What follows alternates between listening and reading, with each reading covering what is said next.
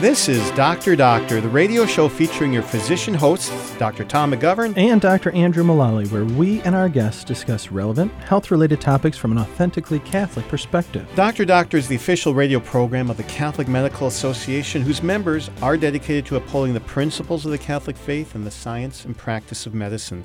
The views expressed on Dr. Doctor do not necessarily represent those of your co-hosts or the Catholic Medical Association. Today, our guest will be Dr. Paul Camarada, a Kansas City neurosurgeon, actually chief of neurosurgery at KU Medical Center.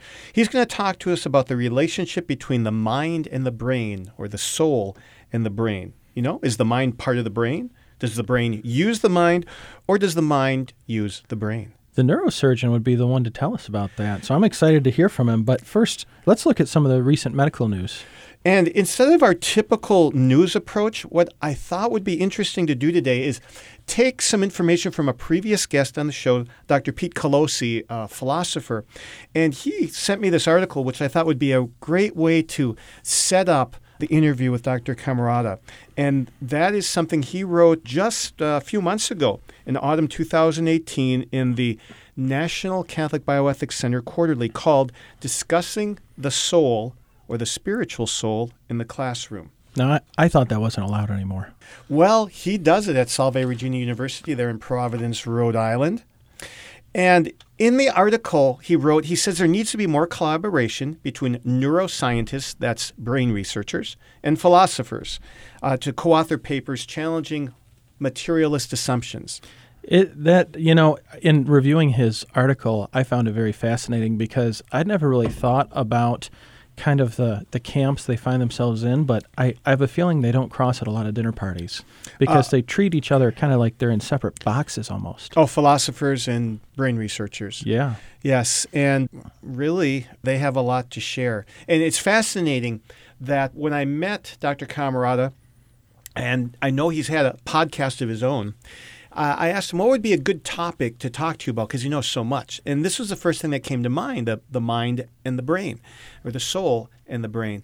And he said it's very common for neurosurgeons to research this topic later in their careers. So I can't wait to hear why that is so common, what it is they experience that leads them to not be materialists, to not think all we see, feel, taste, and touch is all there is. You know, remember, oh, no, you were too young to remember, Carl Sagan back in the late 70s.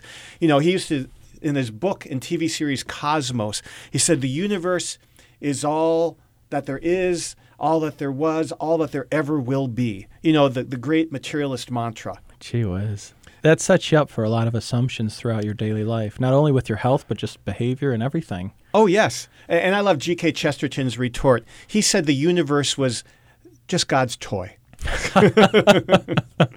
That's great. So in this article that Dr. Colosi wrote, he gives examples of how he gets students, and we consider our listeners to kind of be in a classroom with us, hopefully learning both with us and maybe even occasionally, if we're lucky, learning from us. But he uses a story, first of all, of a young man named Martin Pistorius.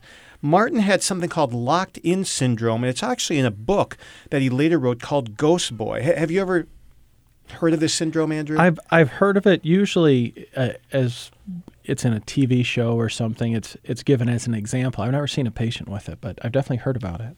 Or maybe we have seen a patient with them, we just didn't know they were locked in. And basically what's going on in these patients is they are completely aware of everything going on around them, but they have no ability to control their bodies. That's so scary.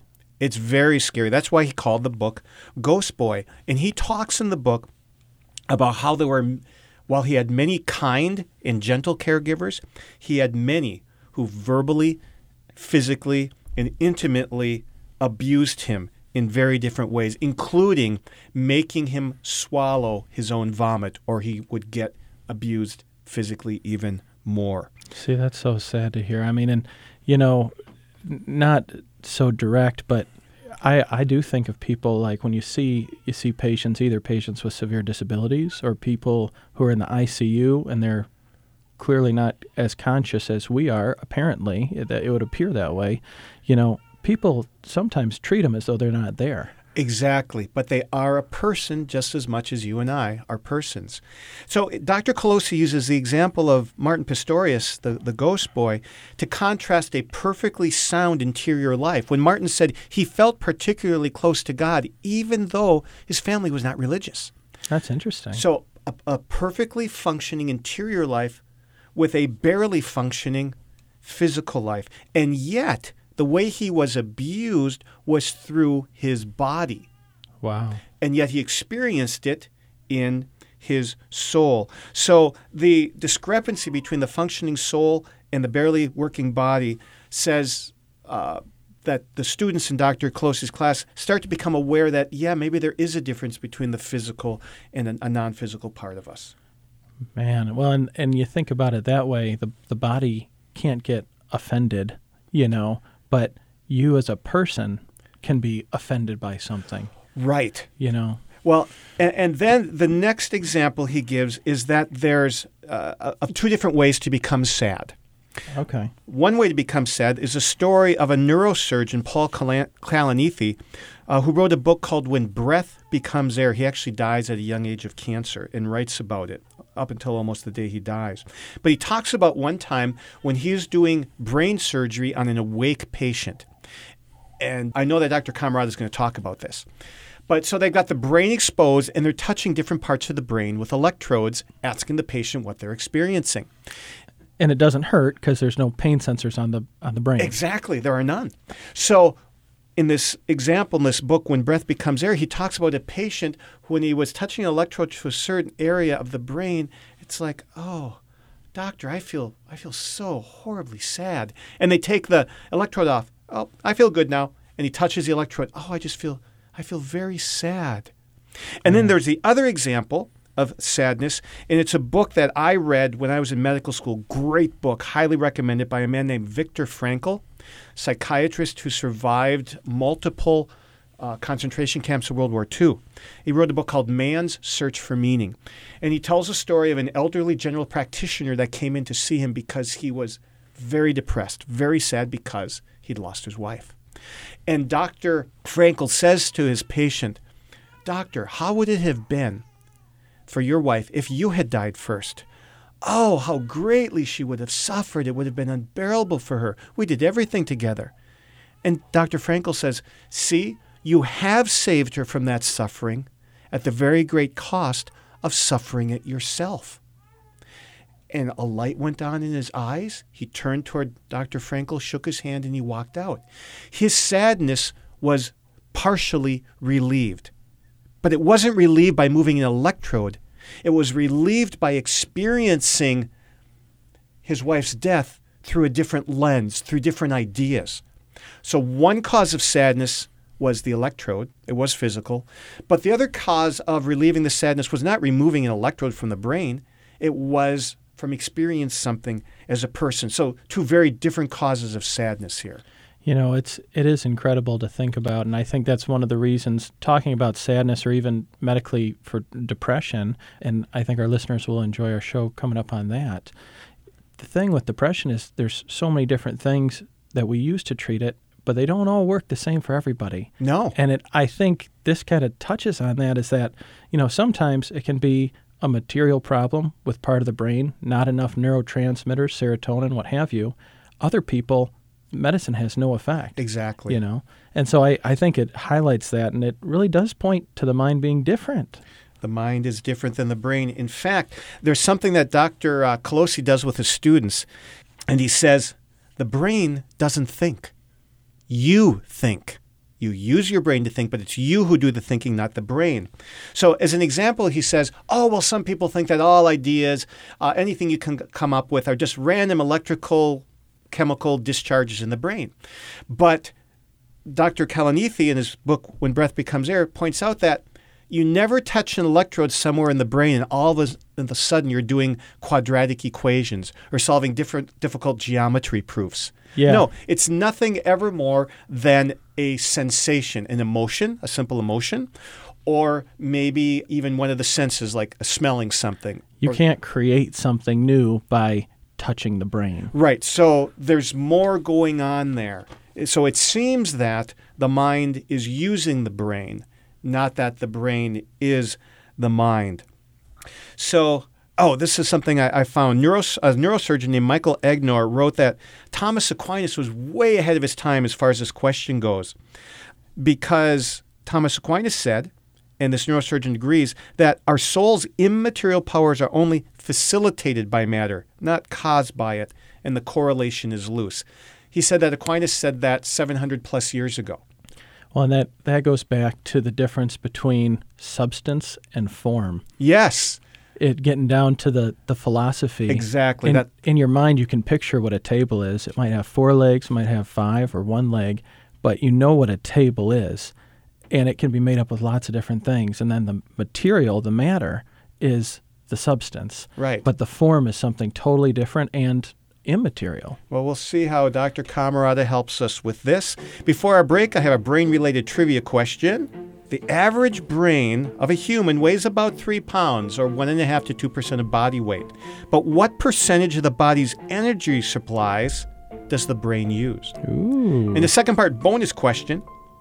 Compared to the IBM supercomputer Watson that first beat a Jeopardy champion on the Jeopardy TV show, how much energy does a brain require compared to that supercomputer? Which one uses more energy and by how much?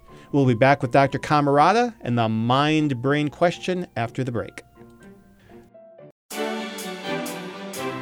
We're back on Dr. Doctor, and we're going to be approaching the mind-brain problem, or how does the soul communicate with the body? Our guest is Dr. Paul Camarada. He's professor and chairman of the Department of Neurosurgery at the University of Kansas Medical Center. He trained his undergrad at Stanford Medical School at Kansas University and did his residency at the University of Minnesota, and then did a further fellowship in cerebrovascular and skull-base surgery. Welcome, Dr. Paul Camarada, to Dr. Doctor. Welcome, doctor and doctor. Yes, let's not go down that road. So, Paul, in talking to you recently, getting to know you, and asking, there's so many fascinating things a neurosurgeon knows that I'd like to know about. You said the most interesting thing you could think of talking about first was the relationship between the mind and the brain. What is it that stimulates that within you and your fellow neurosurgeons? Well, Tom, it's something that, like, as you say, there are a number of neurosurgeons that have gone down that track and written about it, thought about it. When we see the brain, it is matter. It is, it's biology. It's nerve cells and the supporting cells. But what's intriguing is how the mind comes apart from this bundle of billions of neurons. How do we get consciousness? How do we get the mind in there? And so, and some of us who have had the grace of being able to operate on patients while they're awake, are very intrigued by the whole concept of the mind and where it is. There's the seat of the soul that people have sought for many years. So I guess it's that. It's just the thought of, where does it all come from in this mass of neurons that communicates via electricity and chemicals. So you're looking at this 3-pound gray lump and thinking, is that all there is? There's got to be more to me than that. Is that part of it? Yes, that's part of it, exactly. Many neuroscientists or scientists, have for centuries tried to figure out, is there a certain place in the brain? Is there a certain structure? Does the soul or the mind reside in one place, or is it a combination of things? And so, I think we're getting closer, but in many senses, we're just as far away as the Greeks were millennia ago. Paul, it's interesting to me that, especially you've been doing this for a long time, and getting even more interested in this.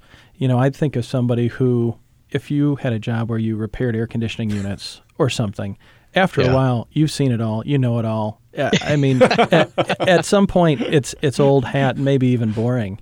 But it's interesting that this just provokes more questions the more experience you get.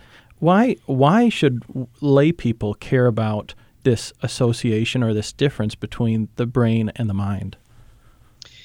Well, because we're not just at least I'm of the mindset that we're just not a bundle of neurons or a bundle of cells. That there is something deeper there. And when I first thought about going into neurosurgery in medical school, I chose it because I thought, man, this is a vast frontier. There is so much about the nervous system that we do not yet know, and it's still that way. 30 years later. So you thought it would be unquenchable, that there was always going to be something to do. Kind of like your earthly version of the beatific vision. We'll never get tired of exactly. God. Further There's up always and further more. in. Further. Oh, very good. That was a C.S. Lewis reference to those of you who are unaware of it. So, Paul, one of the things we talked about in the first segment of the show was that sadness can actually be provoked by touching the brain in a certain place with an electrode. Yet this is different than sadness provoked by an event in somebody's life. What type of things have you seen provoked while doing surgery on awake patients? Well, that's a great question, Tom, and all kinds of things. We have seen memories provoked, very specific memories.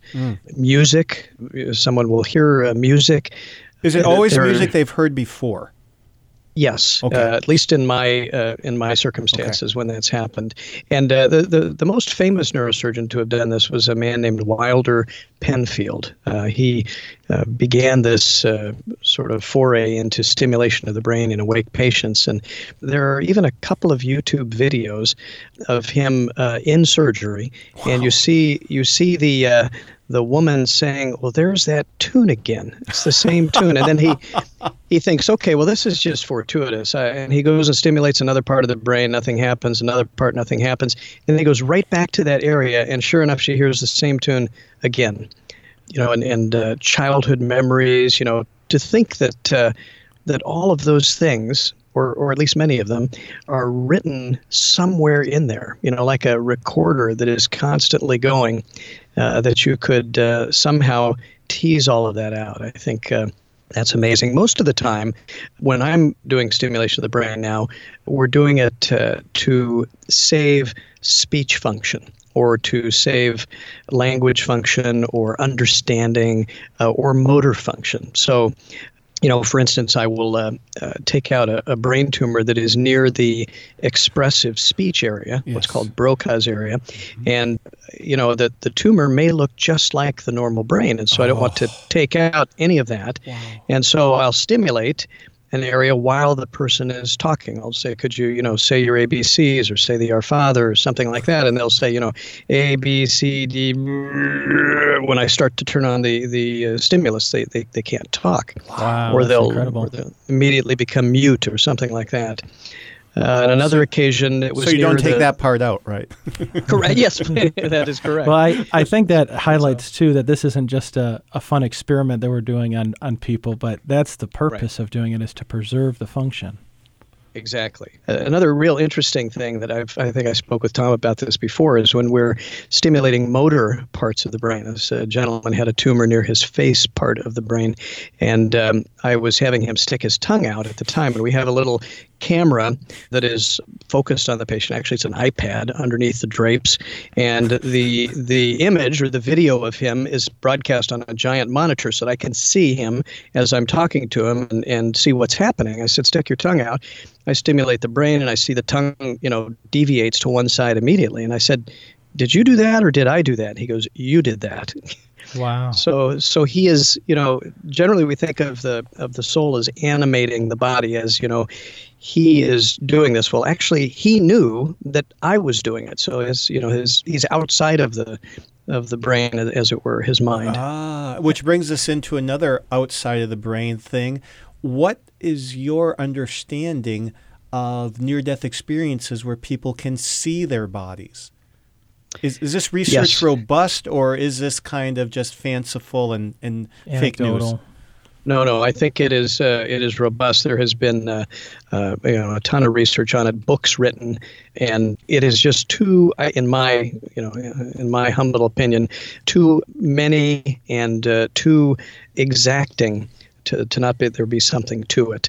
Dinesh D'Souza wrote a book a number of years ago about out-of-body experiences, and I read that, and it's quite amazing. I mean, people actually see what was happening. They have repeated what was happening in the operating room, word for word. The book, I believe, is called Life After Death: The Evidence, and you probably know who Dinesh D'Souza is, Yes. and he is he's a very eloquent, great writer, and particularly in this book, he goes through and cites a number of these episodes.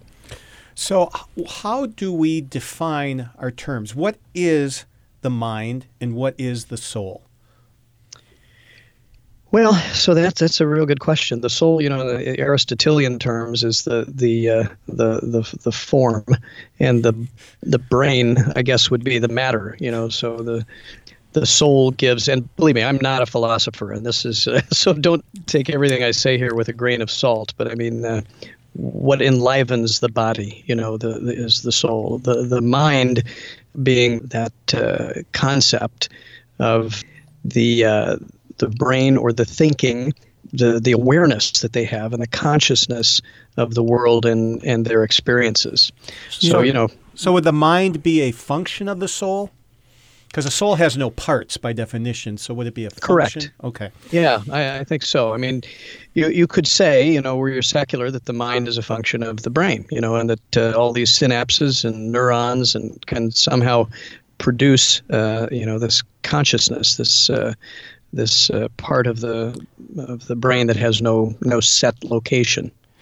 Paul, when I was going through training, especially in medical school, everybody kind of felt that soul was a 4-letter word. All right. Right. Oh, yeah. And they were right. I hear you. But it's interesting to me, because when you're stimulating the brain, you can evoke some things, and even predictably some things. But could you ever, or I'd suppose that you could never evoke someplace that they would create something new, a new creation or a new song they've never heard before, because that would be a prospective action, and that seems to me would be more the realm of the mind. Yes, as something more transcendent, and it's not something that you can find in the gray matter.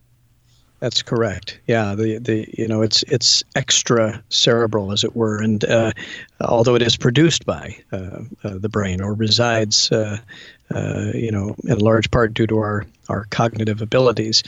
I had a renal professor back in medical school who used to claim that the seat of the soul was the kidney. I'm sorry. I don't buy that. Oh man, that's Imagine great. But it's not the pineal gland either, which is what Descartes thought. Well, it's interesting to me. Do you see among your colleagues? I mean, we all work with secular colleagues. Do you see them question some of these things as they go on in their career? Especially the materialism aspect of it, where the thought I would say from most materialists I've met is that, we just haven't figured it out yet. Just give it time. If we study harder, it's got to be in the genes, or it's got to be, CRISPR will fix it, or something like that. Yeah. But do you ever see them come on to the idea that, there might be something separate here? Do most secular neurosurgeons, would they feel that mind is a legitimate thing to think about? I think so. In our daily tasks, we tend to. I often tell people I'm a carpenter. I don't do a whole lot of independent thinking. I go in and do my work and get out. But a number of neurosurgeons and neurophysiologists, people that have studied the nervous system, sort of when they hang up their keys at the end of their day job and begin to think about retirement, I think a lot of them have made sort of a second career out of contemplating these things. Even people, I think, who were, avowed secularists. I'm not sure that about Wilder Penfield's religion, but there was a famous Nobel Prize winner named Charles Sherrington who came to the same sort of conclusion. He started studying the mind and the soul when he finished. There was another Nobel Prize winner by the name of John Eccles, who was a very eminent neuroscientist, who again did the same thing. Once he quit doing bench research, he started trying to figure out how can the brain, these neurons, give rise to the mind, and where could the soul be in all of this. Well, that has been a stimulating discussion. That fills our first part of the interview. We're going to take a brief break and we'll be right back with more on Dr. Doctor. And we're back today talking about the idea of mind versus brain. And Paul, one of the questions that I've kind of been trying to think about is this whole notion of consciousness. And it's probably something that, it wasn't in the neurosurgery part of my med school training. That was more in psychology, or actually not really discussed a whole lot in med school. But yes. How do you see consciousness relating to the brain based on your work?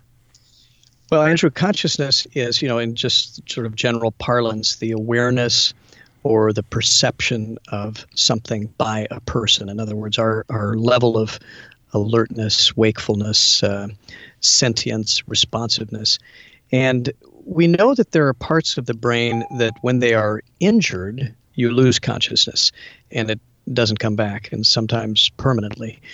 But is consciousness, does it come from only one area, or is it that one area that sort of stimulates it? One of the most interesting studies that I have read within the last few years was in an article, and it was a very well-respected journal, I think Proceedings of the National Academy of Sciences, and it was studying some people who were felt to be minimally conscious or basically unconscious, people that had suffered brain injuries and were unable to let anyone know that they were conscious. If they were, they were presumed unconscious. They didn't respond to people touching them, to any questions, etc. They were in what we call a coma, or we thought they were. Is this different than locked-in syndrome? So yes, this is locked in. Locked in, you are unable to respond, but you are conscious, right? So you can somehow, the diving bell and the butterfly, where he communicated, a French journalist communicated by blinking his eyes. Finally, somebody knew, or by moving his eyes, somebody knew he was conscious. Well, these two people, it's just incredible study. They took a number of normal volunteers and showed them a short, I think it was a 20-minute Alfred Hitchcock clip of a movie called Bang, You're Dead. You can find it on YouTube. It's literally 20 minutes. You can watch it. It's an unbelievably tense, as Hitchcock's films often were, clip where some young boy has like a revolver, and he actually loads it with a bullet. His dad doesn't know that. He kind of does the Russian roulette thing. He'll walk up to somebody, and the music will build, and then click, and nothing happens. At any rate, they took a bunch of normal volunteers and showed them this thing and did fMRI, functional MRI, which for your listeners is a technique where they can study the brain and see what parts are activated at what time sequence, in the brain, on what side, etc. So they got the normal sequence of how things are supposed to be in the brain when normal people watch this clip. And then they took the two people in coma, showed them the same clip, mixed up like nonsense, and there was no pattern to the brain activity on the MRI. And then they showed it to both of the people in normal, exactly the same way that they showed it to the volunteers. And one of the people had the exact same brain patterns of all of the normal volunteers. So it was very clear that this man, for I think 10 or 15 years, had been presumed to be unconscious and in a coma. It was very clear that this person was listening, seeing, and paying attention to the film. And so that's the persistent vegetative state that Correct. Some people call. That really puts things into perspective, too, when you're dealing with patients or folks who appear not to be necessarily all with it. Exactly. Probably a lot of them are. So think of how many people. Yeah. A take-home point from this for me, and I've just innately always done it, is even when a patient can't respond to me, I treat them like they're there just as much as I am there and assume they are. And from what you're telling me, sometimes they really are there in terms of being conscious. Yes, indeed. I do the same thing, Tom. I talk to my patients in coma when I'm in the room talking to the family about next steps, etc. Say to the family, "Can we step outside? Because your loved one may be hearing this." So I don't talk in front of a patient in coma unless I'm very certain that it's something I want them to hear. I'm addressing them or something like that. That's a beautiful thing to do. It's probably a lesson for the people around you, especially if you have trainees around you. In fact, have you ever had trainees under you say, "Why are you doing this, Dr. Camarada?" Yes, I have. I just think it's one of those things. It's a humane thing to do, and again, you never know. I think of how many people who have decisions have been made on the basis of this minimal or persistent vegetative state, or the presumption of that, when actually they may have been unable to respond adequately and conscious. Man, that's incredible. It really brings into light, one of the things I always think about is the interaction of faith and medicine, the things that we know by faith and what that leads us to, treating people with respect and everybody being inherently valuable because of there being an image of God. Now you see kind of the other side of it is if you start putting people towards the margins, they're not all there, or they can't hear, then you really are doing a huge injustice. And I mean, that study just highlights it. Yes. Now, Paul, when we're talking about consciousness, do animals have consciousness? So animals obviously, when they're alive, have consciousness. They the question is, how much self-awareness do they have? Right, that's what I was trying to get at. Is there a difference between consciousness and self-awareness? Yes. So there have been experiments on this, I believe, a number of different animal species. And there were a number of years ago some studies in primates demonstrating that some primates have a self-awareness, and it was done with animals in enclosures with mirrors, etc. But by and large, most animals, certainly below primates, do not have a true self-awareness as humans do. It's interesting to me, and that's where we get kind of into psychology. We were talking a little bit before we started the interview with you about how it would be nice if psychologists and neuro researchers interacted more, because this is kind of getting on to, Aristotle and Aquinas would talk about the vegetative soul or the animal soul. Animal soul, right. As opposed to the immortal soul that humans have. And Chesterton, in his book, The Everlasting Man, he talks about, just the theory of evolution and how far man has come. Isn't this evolution so great in the eyes of the enlightened people? But over the same course of time, the finest architecture of beavers making their dam has never improved, or the finest paintings that are done by monkeys. It doesn't get any better. And so it lends itself to, there is something different there. Paul, how do most neuroscientists view the mind-brain problem? Well, there are varying, views on this, just as there are with anything. And avowed secularists will simply say that the mind is a creation of the brain itself. All of the neurons working in concert, and the chemical and synaptic activity and electrical activity somehow gives rise to this overarching concept of the mind. And there are others who, those who are believe in a sort of a dualism concept, that there's something insubstantial or something non-material, spiritual as you were, that comes from outside that animates the person, the mind or the soul, that helps give consciousness. So, so far, the people in the first camp have not proven that, obviously. Right. And I know that, someone else that our listeners might be aware of, Father Robert Spitzer. He's done a lot of writing on this topic, and he's even been talking about some kind of quantum fields as a way that the soul could communicate with the brain. I honestly have no idea what that means, and it sounds like a Star Trek episode. Exactly, yeah. He's an incredible intellect. Oh, my goodness, yes. There's an article I came across in actually one of my journals a few months ago, and it was actually by a psychiatrist in a dermatologic surgery journal about how Botox, botulism toxin, injected into the frown lines between the eyebrows can reduce symptoms of depression in patients who are depressed by about 50% in about 60% of the patients with depression. In other words, who was it? William James, the famous psychiatrist from over 100 years ago. He said, I do not cry because I'm sad. He says, I'm sad because I cry. Well, this seems to be an example of where the body is affecting the mind. Do you think that gives any evidence one way or another for, the mind being part of the brain or separate from the brain?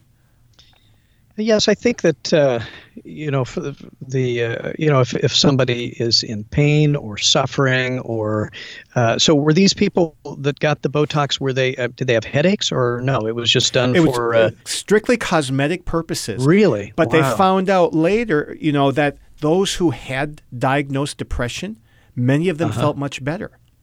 And whether or not the depression went away had nothing to do with whether or not there were frown lines there at rest or not. Interesting. Isn't that amazing? Yeah. So it's independent of their physical appearance. Yeah. So that, we know that the brain certainly could be infected or affected by, chemicals, obviously that treatment for antidepressant. Sure. But obviously the Botox did not get into the bloodstream or anything or make it to the brain. It was, that's an amazing They were just study. unable to make the frowning facial expression. That was the key thing. I see. That was the key thing. Exactly. Yeah. That it kind of makes you think of nature and nurture. It fake sure it does. You make it, and then all of a sudden you can't frown anymore, and so you have to be happy. Yeah, you feel less sad. Yeah. Well, Paul, if we or our listeners want to explore this topic more, what resources could you recommend? Well, one of my one of the surgeons that we all look to, I mentioned before, his name was Wilder Penfield. He wrote a book probably 40 years ago called The Mystery of the Mind. It's probably free or close to free, now. So The Mystery of the Mind it's a very easy to read book, and I think the book I mentioned earlier from Dinesh D'Souza, yes, on life after death, the evidence. He's an engaging writer, and it's one of those you just kind of can't put down once you start reading it. And do you have any last thoughts that you'd like us and our listeners to know?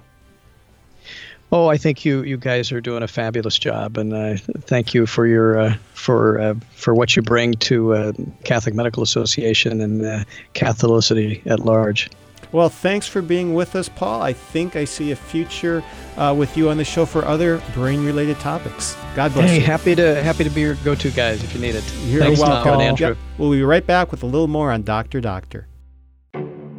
This is Dr. Doctor returning to you from the studios of Redeemer Radio, and we have got the long-awaited for answer to the trivia question. Yes, so if the human brain weighs about 3 pounds, 2% or less of the body weight, what percent of the body's energy supplies does the brain use? Well, it's fascinating. It's a lot.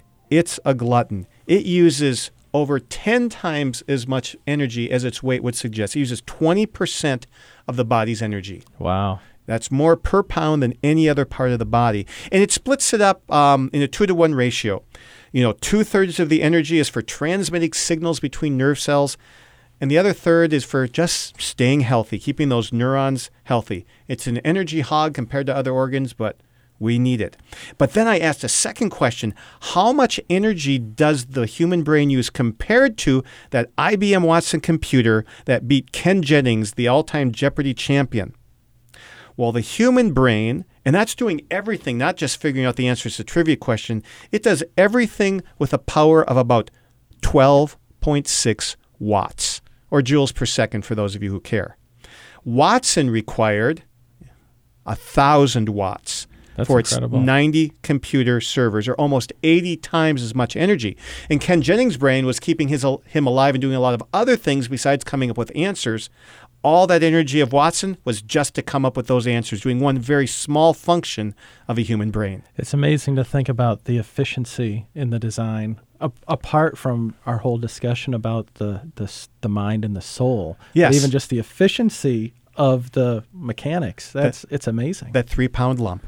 Well, to talk more about that 3-pound lump and what it does for us, we have back on our show a previous guest, Sister Marisha Weber. She's trained in psychiatry and neurology, has a master's degree in theology from Notre Dame, and she currently is a director of the Office of Consecrated Life in the Archdiocese of St. Louis, but she has practiced clinical psychiatry for many years of her life. Sister Marisha, thank you for being back with us on Dr. Doctor. Thank you for the invitation. Well, so let's pose why we have you back here. It has to do with potatoes and screen time. So last summer, you told us on Dr. Doctor how viewing screens and using them in certain ways on smartphones, TVs, tablets, computers, that these addictions use the same brain pathways as other addictions like alcohol, drugs, pornography. So now this article came out in January of 2019 suggesting that screen time for kids is no more dangerous than potatoes for their psychological well-being. What in the world does this mean? Well, it certainly is a catchy title. Yes.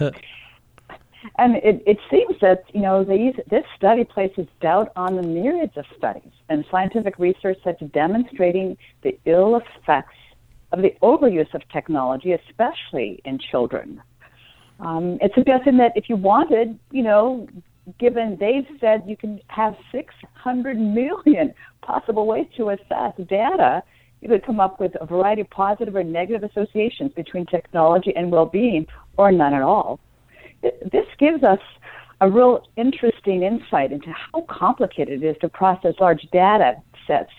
However, they're suggesting that other researchers are blaming technology itself rather than how persons use technology, which is the problem. And when you read the studies, it really talks about the person using the technology. By analogy, alcohol by itself doesn't cause addiction, or opioids, pain meds, don't cause addiction. Right. It's how persons use them, and some persons overuse them and then have some physical, emotional problems on the heels of it. And there's one of the latest studies, in 2017, the American Psychological Association, their study demonstrated the more a person checked the electronic device, the more they described feeling stressed out. And since millennials and iGens checked it most often, they were the most stressed out. Sure. Now, it's not saying the electronic devices do this.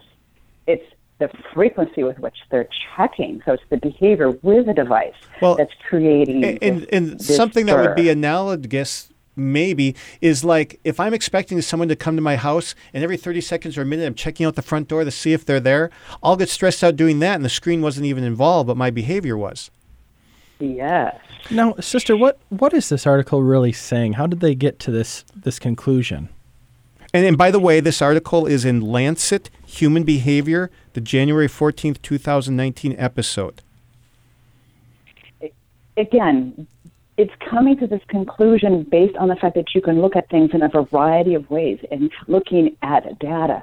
But if you consult the experience of many parents as well as research, the article says that the article does say that there's bullying and, not enough sleep can cause some negative mental health effects.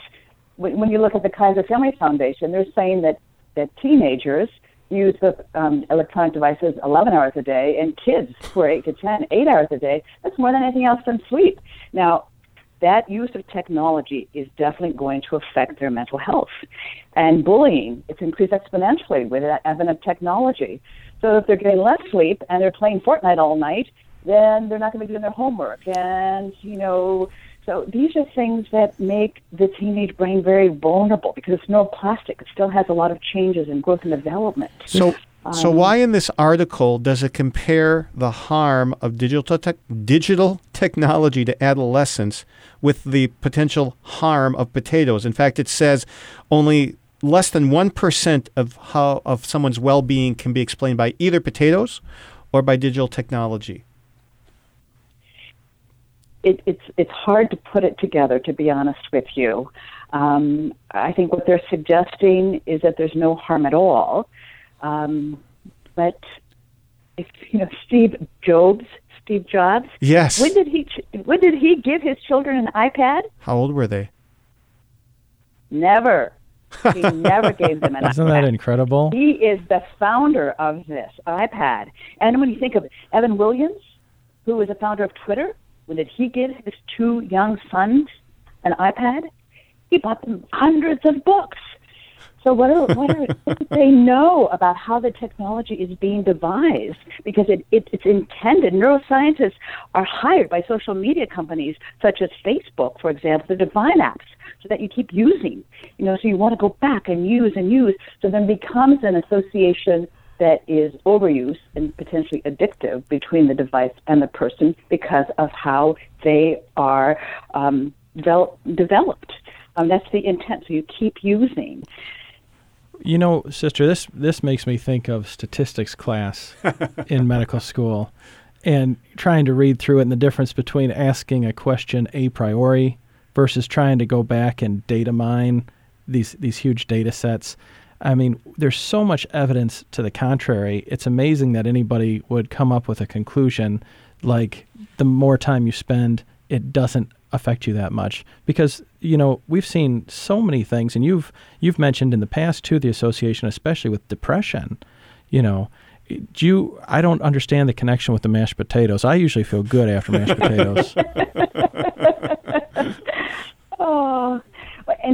I think it's also very interesting that the National Institute of Health has launched the largest government study to date on the adolescent brain development. It's referred to as the Adolescent Brain Cognitive Development Study, ABCD, because they want to follow 12,000 youth ages 9 through 10 into their adult life. So there's something there that they're associating with some negative effect. In fact, the ABCD study has already seen evidence of differences in the MRIs of brains of 4,500 9 to 10-year-olds who were the heaviest users of electronic devices. What kind of changes are they seeing, Sister? They're seeing a hyperarousal. They're also seeing some decrease in the mass of the prefrontal lobe, which is the executive function that tries to say a halt to the action to continue to seek out the urges to use. So self-control would be in the frontal, yes, prefrontal cortex. Exactly. Sister, this actually exactly. It brings a question to my mind about viewing screen time as a reward. A lot of time I've heard people recommend, if the kid completes their star chart, then maybe they get a half hour of screen time. Are we reinforcing this? Sadly, yes. It's like saying to an alcoholic, if you stay at dinner with a family, then you're going to be able to have a drink. Man.